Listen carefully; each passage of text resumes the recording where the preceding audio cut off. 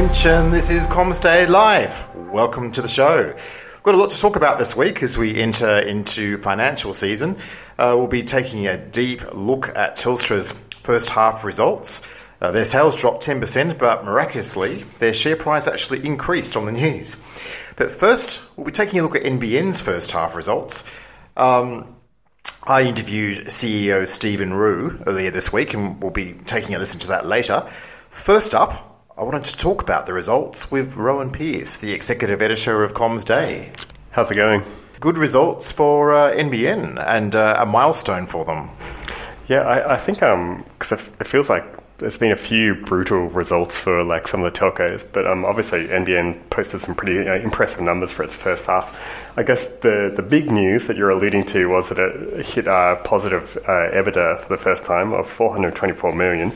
So that compares to the kind of first half of FY20 where it was negative 663 million, which is, for a kind of a normal company, you'd look at that figure and be like, gosh, what an amazing turnaround. Obviously, NBN's a bit different. It's not quite a normal company. But yeah, that figure's even taking into account the payments that the company makes to Telstra and Optus for migrating their customers off legacy networks. And obviously those kind of payments are tapering off at the moment, which has a big impact on earnings. Another big factor is CapEx, which was down 43%. So at the same time, though, like the numbers also come with like really surging residential and business revenue, which were both up by about a quarter. And that's even taking into account the kind of fact that NBN actually, some revenue was foregone because of the CVC relief program.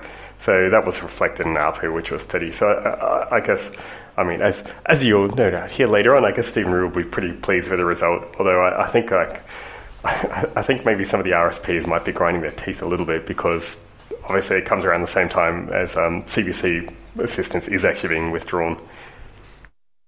Okay, and I guess the big news to come out of the announcement was that NBN Co has revealed more of the locations to receive a GPON upgrade. Yeah, so they've released a list of like the second collection of suburbs where they're going to offer that kind of on-demand upgrade of FTTN to FTTP.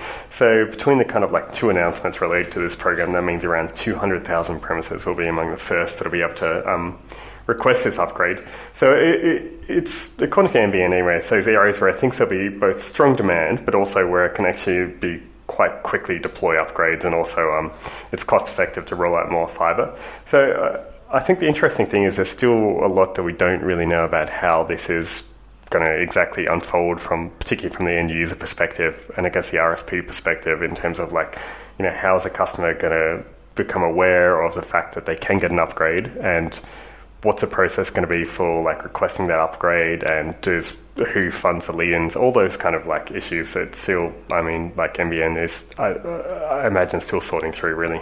On that note, thanks for joining us. Cheers.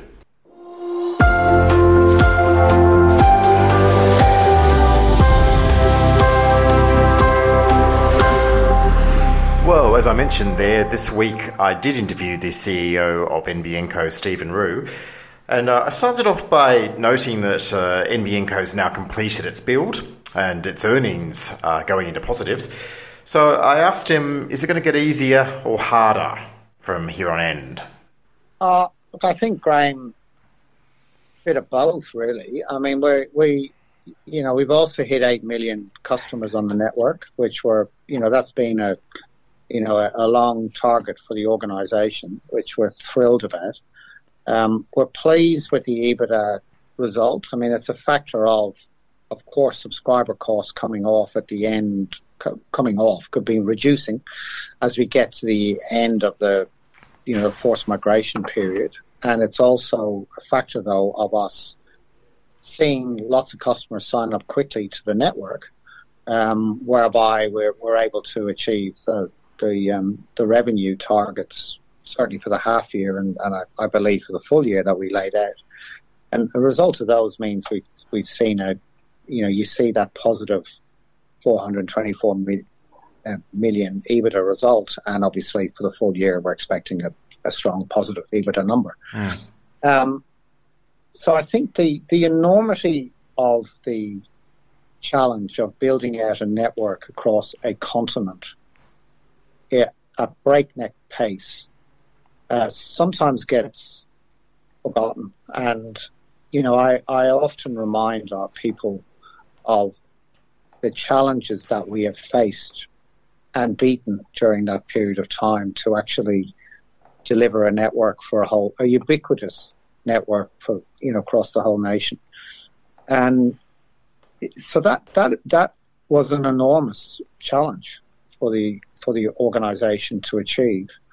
I think as well, we sit back at pride about the fact, though, that we didn't know when we set our targets of completing a bill by 2020. When we set it in 2014 and 15, we never realised we were building a network so the nation could get through a global pandemic. But the challenges don't cease as you go forward. I mean, we need to ensure that we continue to work with our retail partners to improve customer experience even further. We need to continue to connect people on the network who are not currently connected.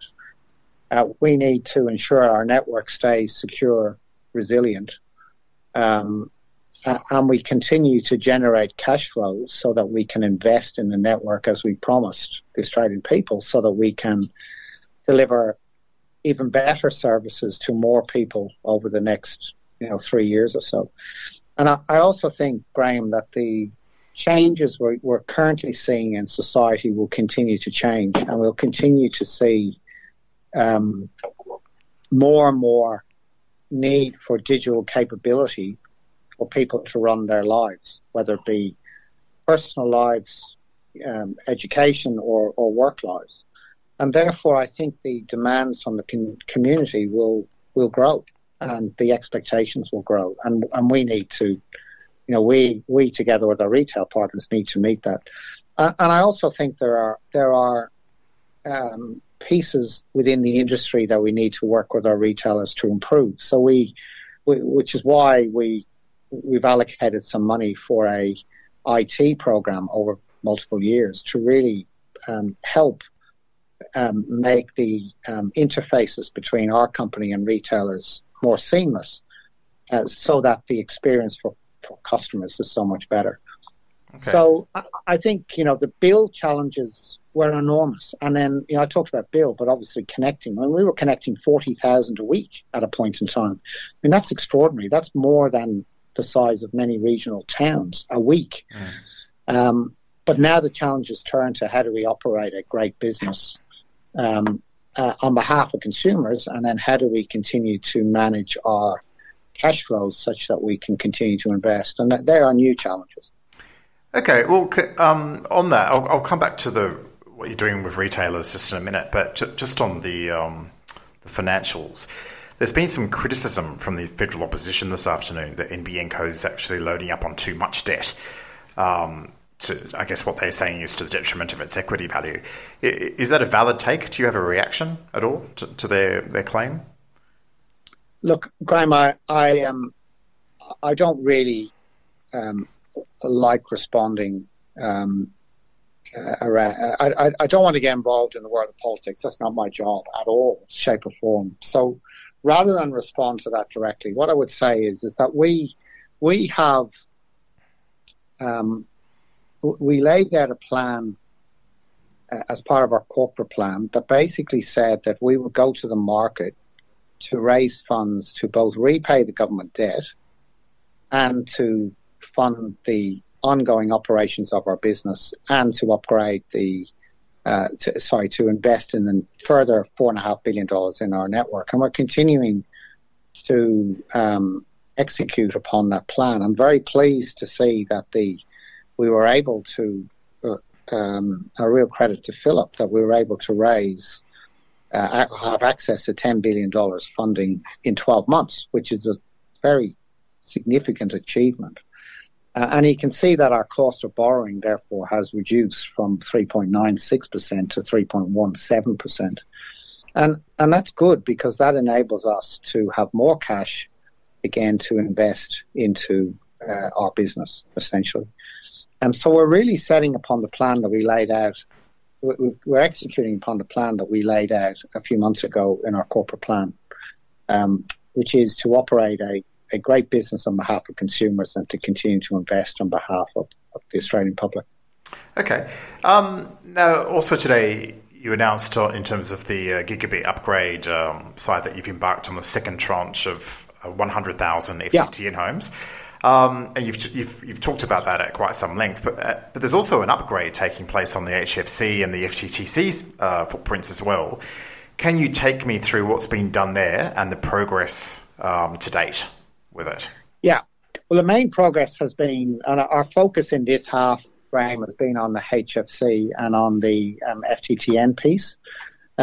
So we have in FTTN, we've gone through a process of quickly selecting the first 200,000 premises so that we can get moving on the program, but also get our delivery partners to start engaging in economic activity in many parts of Australia.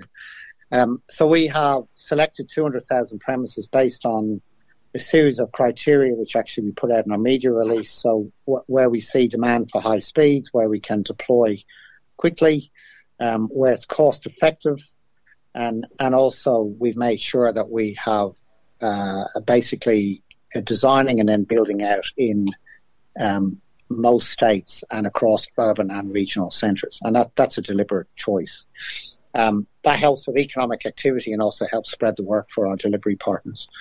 So those 200,000 premises are in design, and some of them are actually out of design and are starting. A couple of areas are now actually starting to do the build.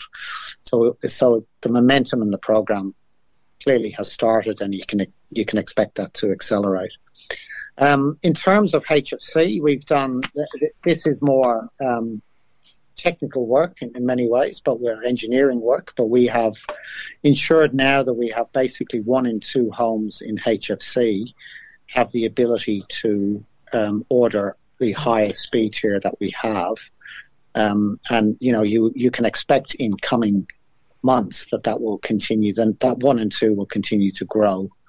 In terms of FTTC, I mean that's a program that we're still working through, but we've prioritised FTTN and HFC in this particular half year.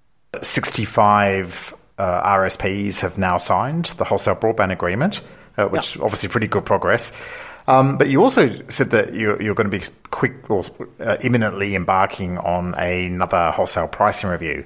So I'm wondering, what are you looking to achieve from that? What questions are being asked? Where would you like to tweak things? No, well, what we promised the industry was that we would provide 2-year certainty in terms of bundles. So we therefore every year need to go back and have consultation with the industry. But more broadly, I think it's healthy for us to have ongoing discussions with retailers around pricing, but also potentially around products. So really, it's a healthy exercise for us to have regular consultations with our partners in terms of pricing roadmaps. Now we will have a lot more to say about that once the paper's nearly complete. Once it is, we release it to the retailers, and then I'm very happy, Graham, to have conversations around more specific details once the retailers have it in their hands. Okay. And we'll obviously send you the paper as well. Okay, fantastic. Thank you. Now, finally, I wanted to ask about the, again, impressive growth in business revenues. Yeah. And, of course, that's been accompanied over the past half year and longer with a fibre deployment and, of course, the partial removal of zoning as well. So there's sort of a twin boost there, if you like. Do you feel that you've got the proposition right there for business right now, or what more do you think might have to be done there to help promote uptake? I think we need to continue to look at our products, Graham. I think that there is clearly there is clearly a growing realisation, particularly in small and medium business, of the need for greater digital capability in their business. The ability to obviously market their products more broadly throughout Australia and internationally, but also the ability to be able to download and upload documents, for example, but also the ability to use the cloud services more within their business to be more productive. And I think that's a growing trend that we are really, really seeing. And in regional Australia, there's been a real excitement about our enterprise Ethernet product, because that where it's available at the prices that you can get in CBDs of major cities, because of this growing understanding of the need for digital capability to drive businesses forward in both the revenue line and the productivity line. We are seeing strong demand, obviously, for what we call TC4 services and for higher speeds on TC4 services, but also being really pleased with the introduction of enterprise Ethernet, and the early signs of the business fibre zones are very positive for both us and our retailers, actually. But I do think that as the needs of businesses evolve, we need to continue to think about the product set that we have and ensure that we continue to meet the needs of that business community. I have nothing specific in mind at the moment, but I'm just making a general statement that I think that this is an ever-evolving area, and we just need to make sure that our services and, in return, our retailer services are what is needed in the industry. Well, thank you for making the time to speak with Comms Day today. It's very much appreciated, as always. No problem, mate.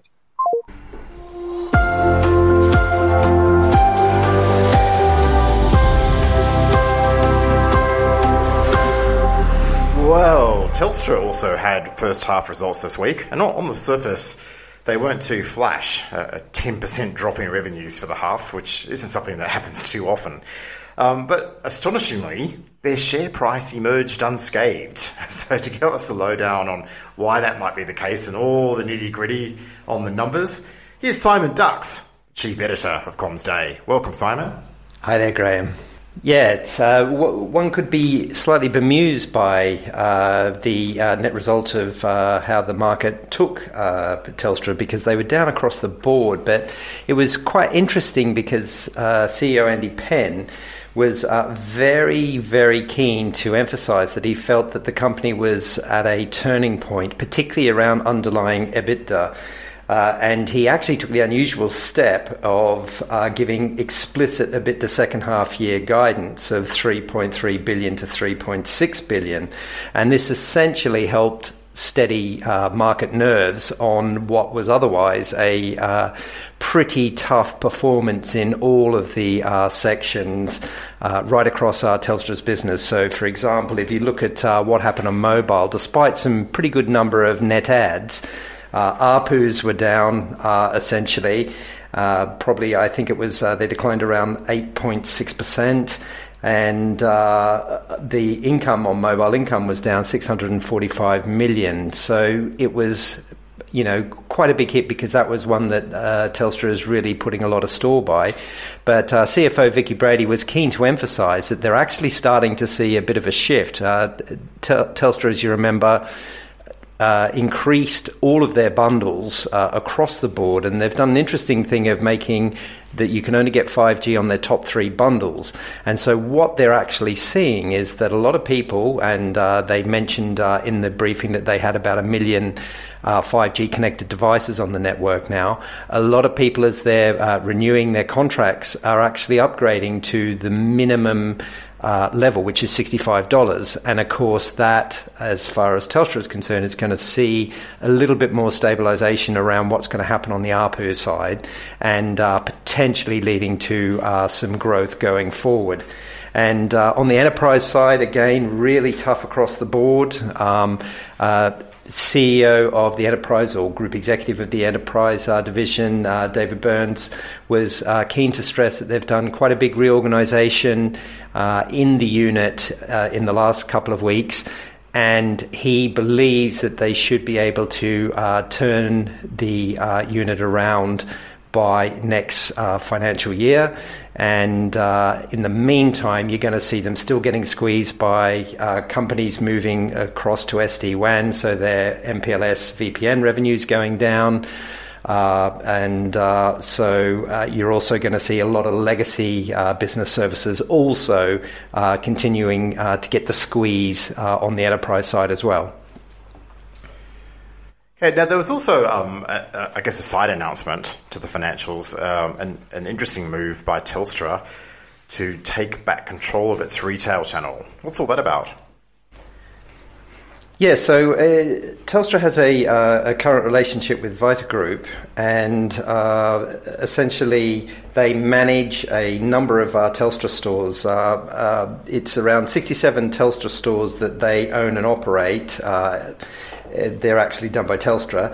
There's 166 operated by independent licensees and 104 managed by Vita Group.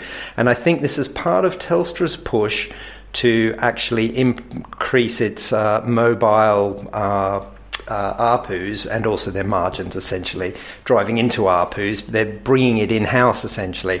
Now, of course, this was a bit of a surprise to the market, and net result, Vita Group's shares actually went into a bit of a tailspin, essentially, to the point where management there actually pointed out to the market that they have a deal up until 2025 with Telstra, and they are diversifying away from telecoms. Now, Vicky Brady was also keen to point out that there could be some cash implications going forward as they bring these things in-house, but on the back of that, no numbers were given at this stage. Yeah, I just wanted to make an interesting note on that. David Richards, who's the publisher of Channel News and Smart House magazine, is probably the sort of ranking expert on these sorts of things. His observation, I have no ability to discern whether this is correct or not, is that the move by Telstra to take back control of their own retail stores smacks of desperation, especially as the big carrier has had several cracks at trying to get consumers to take their stores seriously and are struggling to even sell their NBN packages. So I guess there are question marks over the strategy anyway. One thing I'd add to that's an interesting point, because you're absolutely right. Bricks and mortar and telcos sometimes is a bit of a struggle, but it does give Telstra a particular opportunity if they really want to start pushing their 5G fixed wireless service, because you're giving yourself a complete outlet to sell direct to customers. So, I'm sure that is something that they're thinking about as well.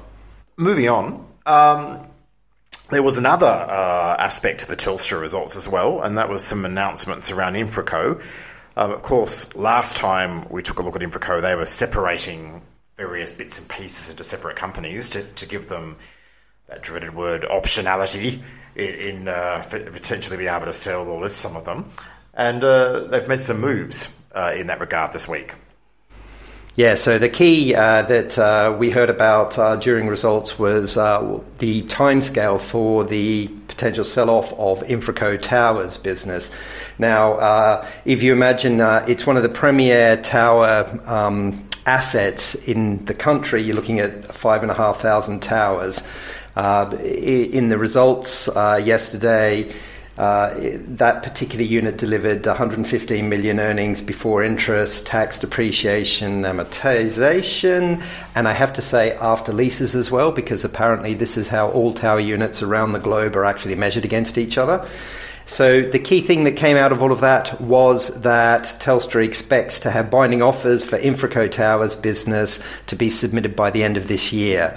And the kick-off process should happen in the first quarter of financial year F22, and it's going to create a lot of interest around all of the infrastructure telecom investments that are going on. We know Optus are also trying to sell off their tower unit at the moment as well, and we have a few key infrastructure funds out there actually circling around, people like the Symphony Consortium with Stillmark and a big Canadian pension fund. Plus, also, we still have Aware Super still looking for telecom assets as well. So it's going to be interesting how that plays out. Now, you asked Telstra CEO Andy Penn this week about whether he might want to hasten the sale of towers in order to take advantage of the current buoyant market conditions. Let's take a listen. Yeah, no, look, thanks very much for the question. Firstly, no, I'm not concerned about the timing, and I don't necessarily think we should accelerate it. I think what we have seen, I think it's been a trend over a decade or so, but, in particular, over the last, 4 years, we've seen very, very strong interest in underlying infrastructure assets as interest rates have come down dramatically globally, and notwithstanding all of the challenges of COVID and the economic consequences of it, the weight of capital that is available, that is looking for secure returns, albeit lower returns than maybe historically, is very, very significant. And infrastructure assets stack up really well in the context of that.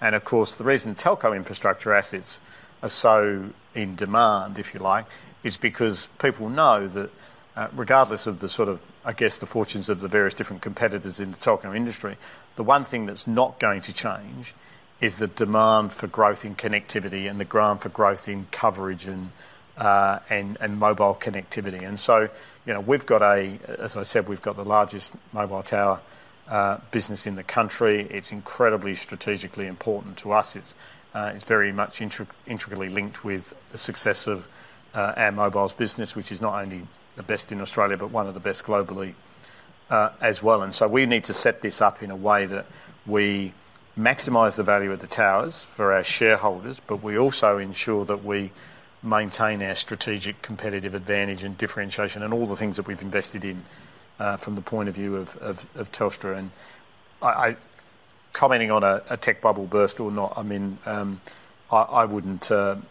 make a comment on whether there would be one or isn't, on that sort of thing. There's people that follow this more closely than I do from the investment point of view to be better informed, but I don't think that's going to change any of the underlying dynamics regarding ultimately the demand for infrastructure assets and their importance going forward into the future, if that helps. So our timing is we're well progressed. There's a lot of work involved, a lot of due diligence and stuff needing to get ready, but we expect to launch the necessary documentation and the process of the actual engaging with potential investors in the third quarter of this year, which isn't very far away, obviously, and then with binding offers in the final quarter.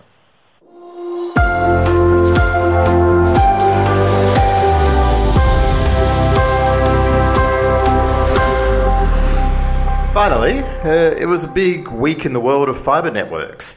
Bevan Slattery, the serial entrepreneur who was on this podcast a few weeks back, announced a new plan for a national intercapital fibre network. It will be called Hyper One, as in hyperscale, and it will connect all the state and territory capital cities, plus a few others, such as Launceston. To my eyes, it seems designed to compete with and potentially supersede the NextGen network owned by Vocus, along with some of the backhaul networks operated by the likes of Telstra, Optus and TPG. Bevan has costed this network at $1.5 billion. He reckons it will take around 5 years to build, but at this stage, it's really more a concept than anything else. Bevan's asking for investors and customers. He specifically is asking state governments to back the idea with cash. I put this one firmly in the watch this space basket for the moment. Mentioning Vocus, they had their own news this week. The Macquarie Infrastructure and Real Assets Fund, which has about $200 billion of assets under management, announced a $3.4 billion bid to acquire 100% of the shares of Vocus.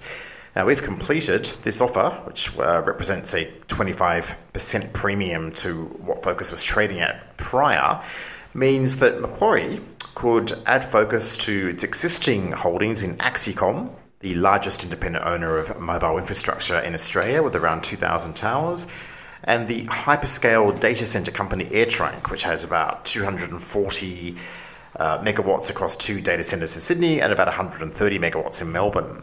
Now, as I wrote in Comms Day this week, Vocus has the most extensive independent fibre trunk network nationally and arguably in the regions right now, one which goes into some very interesting places, such as northwestern Australia. AirTrunk has an impressive data center presence, as Axicom does with towers. In an age of the cloud and 5G, that's a formidable array of assets to combine. There's another reason a Macquarie-owned giant infrastructure telco of this sort would be a strong presence in the market, and that's simply because it would be Australian-owned. In an age of concern about supply chains, malicious actors, cybersecurity, critical infrastructure, local ownership will mean something. Finally, we broke news this week of a new fibre build in Sydney that's about to hit the market. A company called FibreConnex has almost completed an expansive fibre ring network spanning some 32 data centres across the greater Sydney basin. The CEO, Mark Rafferty, formerly of TPG, says that this dark fibre network has signed massive contracts, quote unquote, for use of the infrastructure and is planning to launch from April this year. The network is unique in that it avoids use of legacy ducts. It's built its own ducts. I had a brief chat with Mark Rafferty this week where he outlined the reach of the network. So pretty much what we've done is we've all in new duct. Yeah. So it's all the shortest path between any data center and any data center fully diverse duct.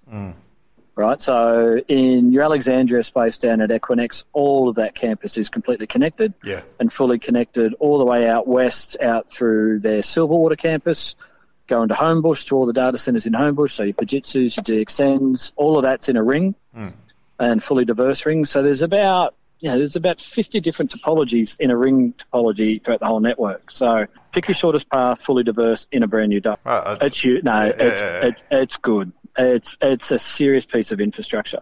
And then we're all the way out. So from Silverwater, you got redundancies out to Greystanes, Fujitsu. There's new facilities going around Rose Hill. Then we're fully diverse out to Eastern Creek, out through AirTrunk, DRT, DCI. All of them are fully diverse out there. Then there's some internationally self-owned data centers out there as well for their own use. But then fully diverse back up to Macquarie Park, all the centres in Macquarie Park, rings within rings. We've linked in AirTrunk 2 with some fantastic river crossings and some high-capacity services linking them to Macquarie Park. Then Gore Hill, the new S3, the new iSeek Centre, ASX, all the interactive. There's about 4 rings in Gore Hill. And then we're coming back down. We've had 2 new river crossings, which are shortening the routes by about 20%.